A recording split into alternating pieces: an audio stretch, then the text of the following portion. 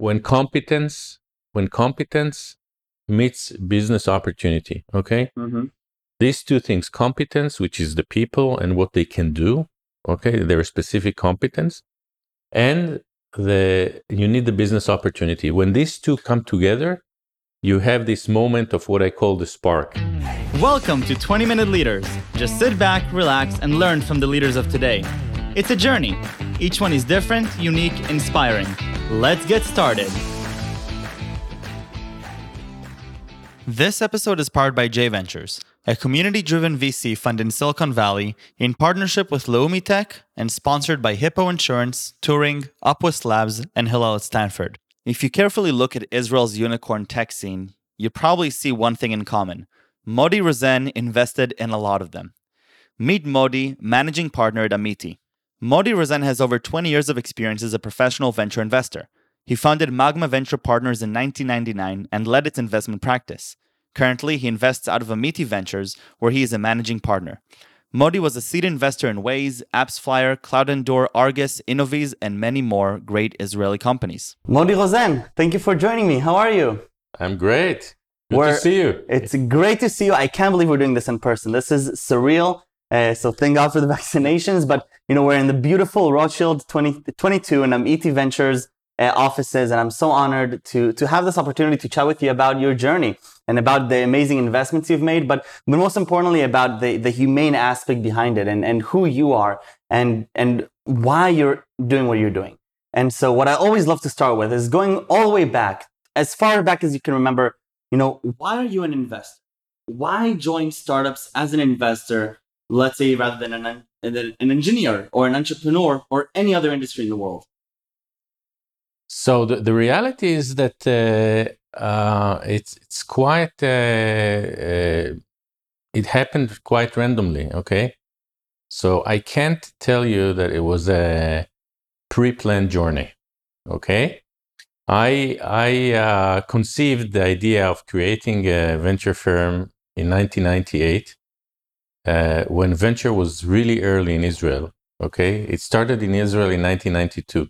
The whole venture scene started in 1992. Wow. There were actually no venture firms before that. And in 1998, I came with the idea to create a venture firm that will focus on communication. Just on communication.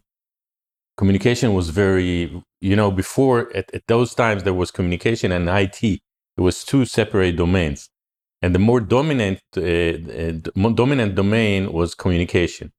And I had lots of background in communications, in actual communication, because Israel was very strong at the time in companies like ECI and Tadiran and so on.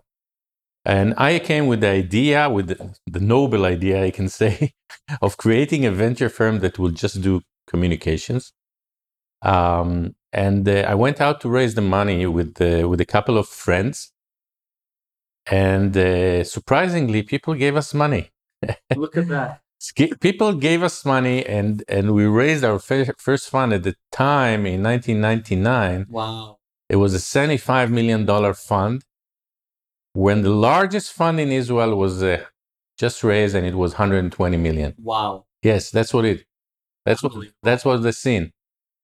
And we knew a little bit about venture, not a lot, but it was a very hot market at the time, the communication market, and people gave us money.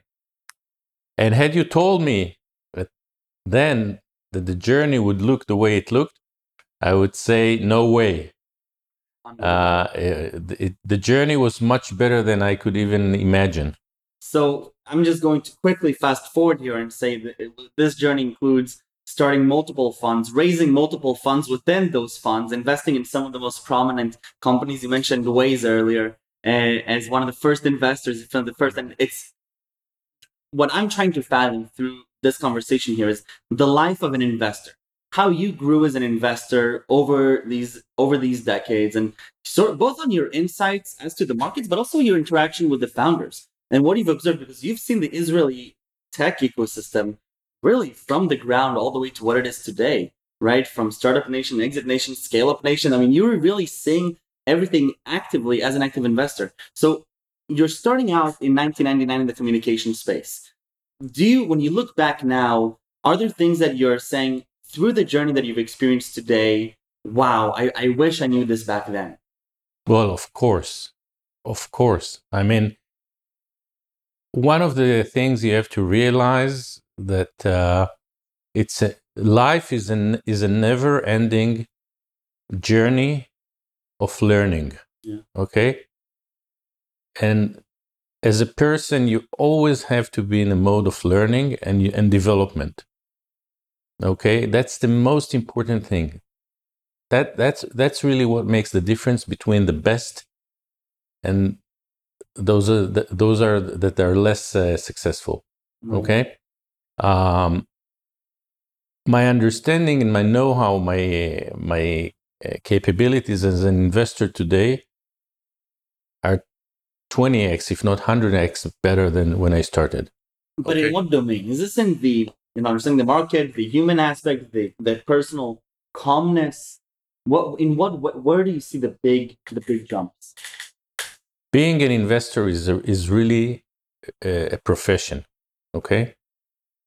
It's, people say it's a gut feeling. It's luck. Of course, there is a luck aspect in everything that you do in life. There is a luck aspect, but being a good investor is really a profession. Okay. And it takes you a lot of time to grow into becoming a good investor. Right. Okay, I would say that it probably takes you 5 to 7 years to become a good investor. Okay, or become a reasonable investor, and 10 to 15 years to become a really good investor. That doesn't mean that when you're a great investor, you would not make mistakes. You always make mistakes. Right. Okay. But very rarely when you start as an investor, okay, when someone starts as an investor, he's a good investor, okay? Right. Because there is no school in the world, okay, that teaches you how to invest. It's surprising. There should be, okay? And maybe it will develop, okay? But the academia can do much better, actually, in teaching people in a more structured way how to invest, okay? But it doesn't exist, okay? And definitely did not exist 20-something years away before. When I started, there was no structure place to learn a venture. So you learn on the job, okay? But what really, the feeling that I have is that I really improved tremendously over the years, okay? And because I'm a very analytical person, it's a very analytical process in my mind, okay? So I run through a very analytical process that some of it has to do with, of course, there are elements of uncertainty, okay? But you can balance all those uncertainties into some picture of the opportunity. And I think if you ask me what is really key to anything you do, and it's also investing, it's the passion that you have about what you do. Okay, passion is really about what you do is what makes the difference between people. Okay, and it's something that you cannot fake. Okay, if you don't have passion about what you do, you can't really fake it. It's from your inner self. Do you test for passion when you meet one of 1,000 entrepreneurs that you meet yearly? Is this something that you're keeping in the back of your mind? Is it that important? Oh yes, it's super important. I test for professionalism. Okay. People, I like to see people who are you can see over their career that they're professionals. And what does that mean, professionals? Does that mean that they did cool things, that they progressed, that they were kind people? What does that mean? Some people, whatever they do, they do well. Okay? Doesn't matter. When they cook dinner, they cook it well. Okay? So the extra mile. Yeah. Doing well what you do, okay? If you have that trait, it's super important. And when you look at when I meet entrepreneurs, they have a career behind them. Right. Okay. It can be, they can be 28, they have 10 years, they can be 38, they have 20 years. When I meet them, they don't start suddenly to be successful. Most of them have a track record. And if you look into it, you will see some success points in the past. Right. Okay. And points of brilliance in their past. You can track that.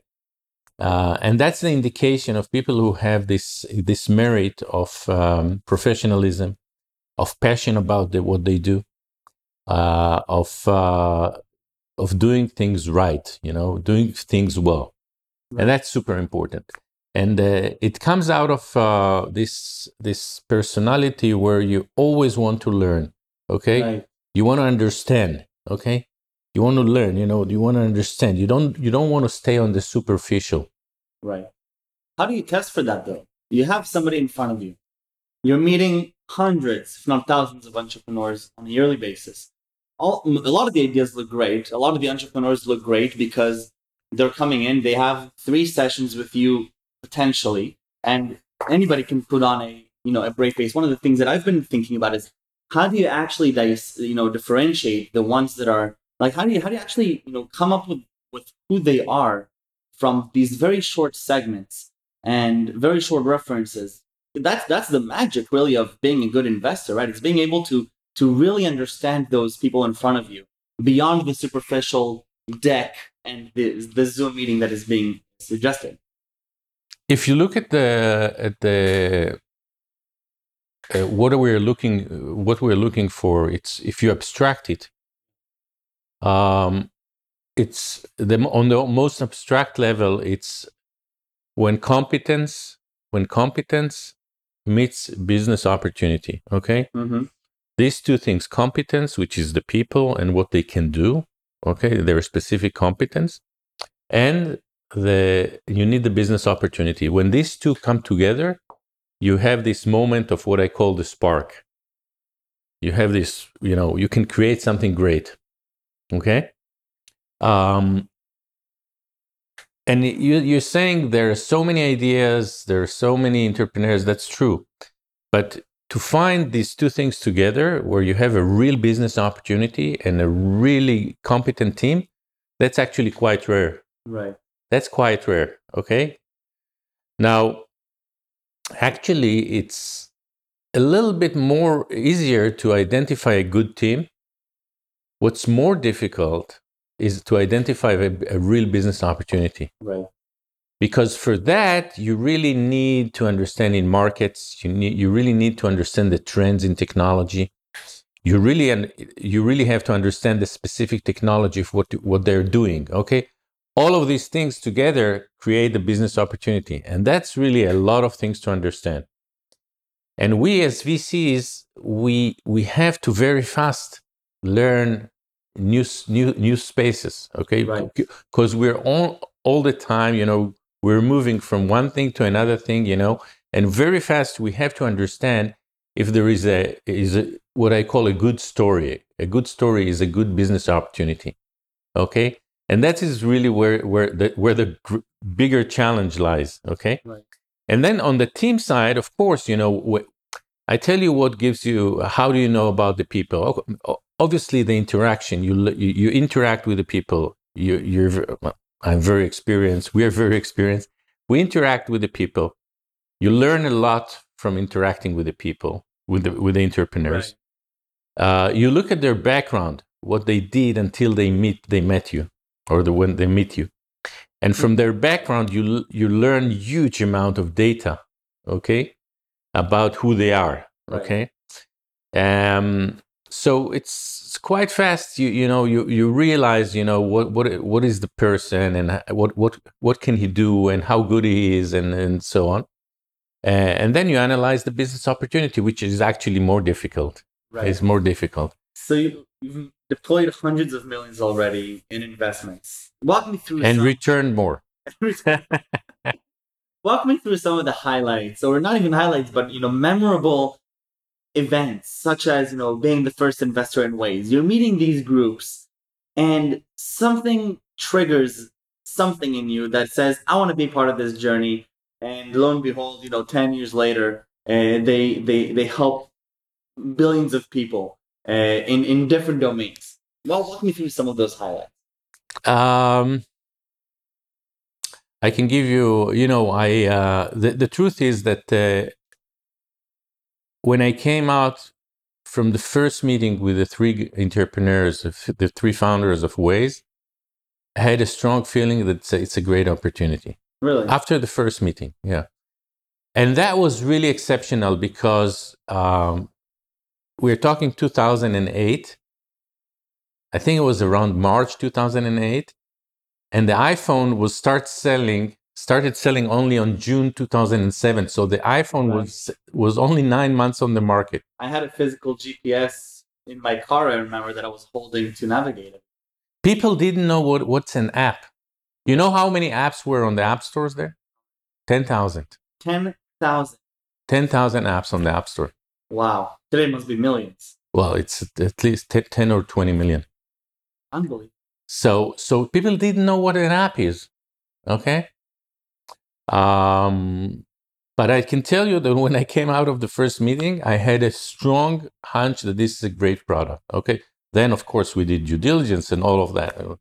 I'll give you another example. I was the first investor in a company called Innoviz, okay, which is the LiDAR for autonomous vehicles.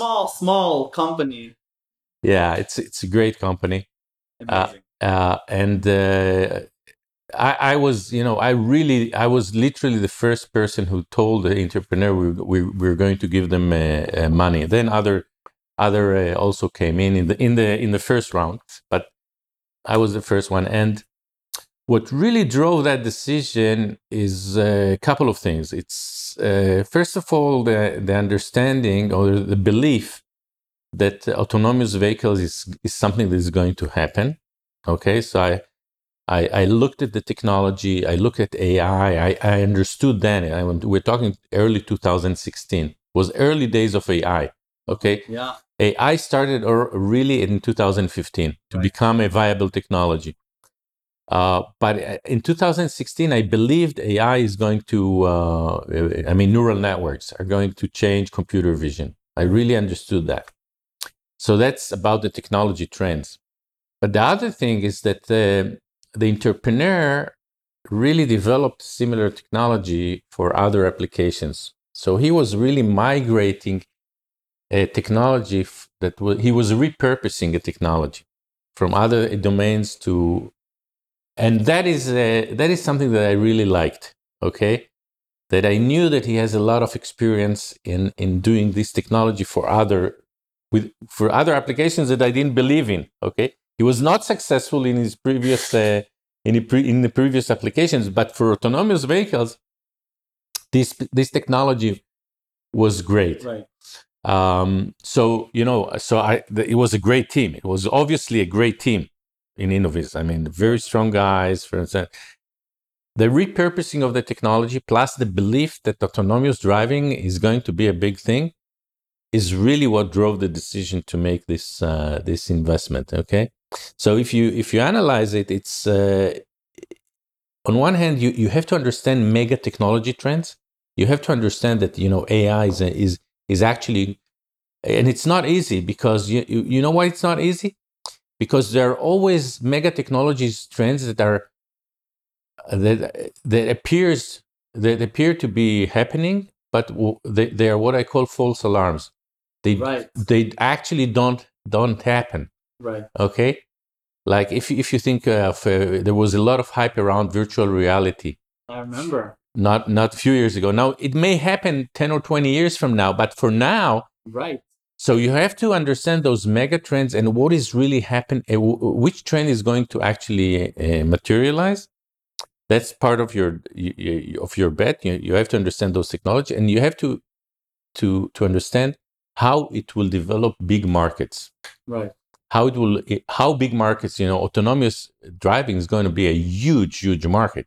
It will take another, it's just starting now, But in the next decade, it's going to be a huge phenomena for us. Right. I mean, I think that part of it is also understanding the butterfly effect and where's the ripple going to reach and how is this going to impact the rest of your trajectories? Because even if you're not investing directly in autonomous vehicles, if you're investing in another sector, every sector is going to be impacted by the autonomous driving revolution. It's Absolutely.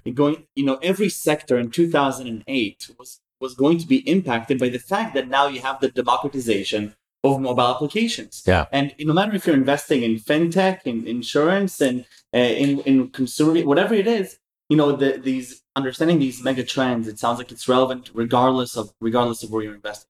Absolutely. What I always say is that you have to understand what I call tectonics changes. Yes. There are tectonic changes in the industry, and you have to identify them. They create a lot of opportunities. Right. And if you look at the history of technology, a lot of the opportunities were driven always by tectonic changes. Let me mention some, social networking, for instance, started around the early 2000s, Facebook, Twitter, okay? There was no social web. Okay, that was a tectonic move, right. A tectonic change. Then in 2007, started the smartphone, again, a tectonic move, okay? Right. Around that time, started the cloud, the public cloud phenomena started. Amazon Web Services started really in 2006. Okay, very early days. It's still early days for public cloud. Okay, but that's a huge tectonic shift. Who created a lot of value migration across the industry. Okay, and in 2015, AI started. Neural networks really started to become an applicable, relevant technology in 2015. And we have invested, in 2015 and 16 in AI in fabulous companies like Sight, to mention one, in the area of e-commerce, like AI Doc in the area of medicine, of digital radiology, and so on. So these are it's always. Many times it's driven by tectonic changes. Love it. Modi, thank you so much for spending this time with me. And I look forward to seeing everything that Amiti does and your journey is just, it's inspiring. I think in the most basic sense of just this idea of continuing to improve and improving this 1% every day and continuing to be curious. And the three words is the passion. Passion about what you do. That's the three. Those are you just saved that whole question. Passion about what you do. I love it. Modi, toda rabba. Thank you very, very much. Thank you, Michael. Great talking to you. And I look forward to sitting here next time with the pitch deck and sharing with you what I'm working on. You're welcome.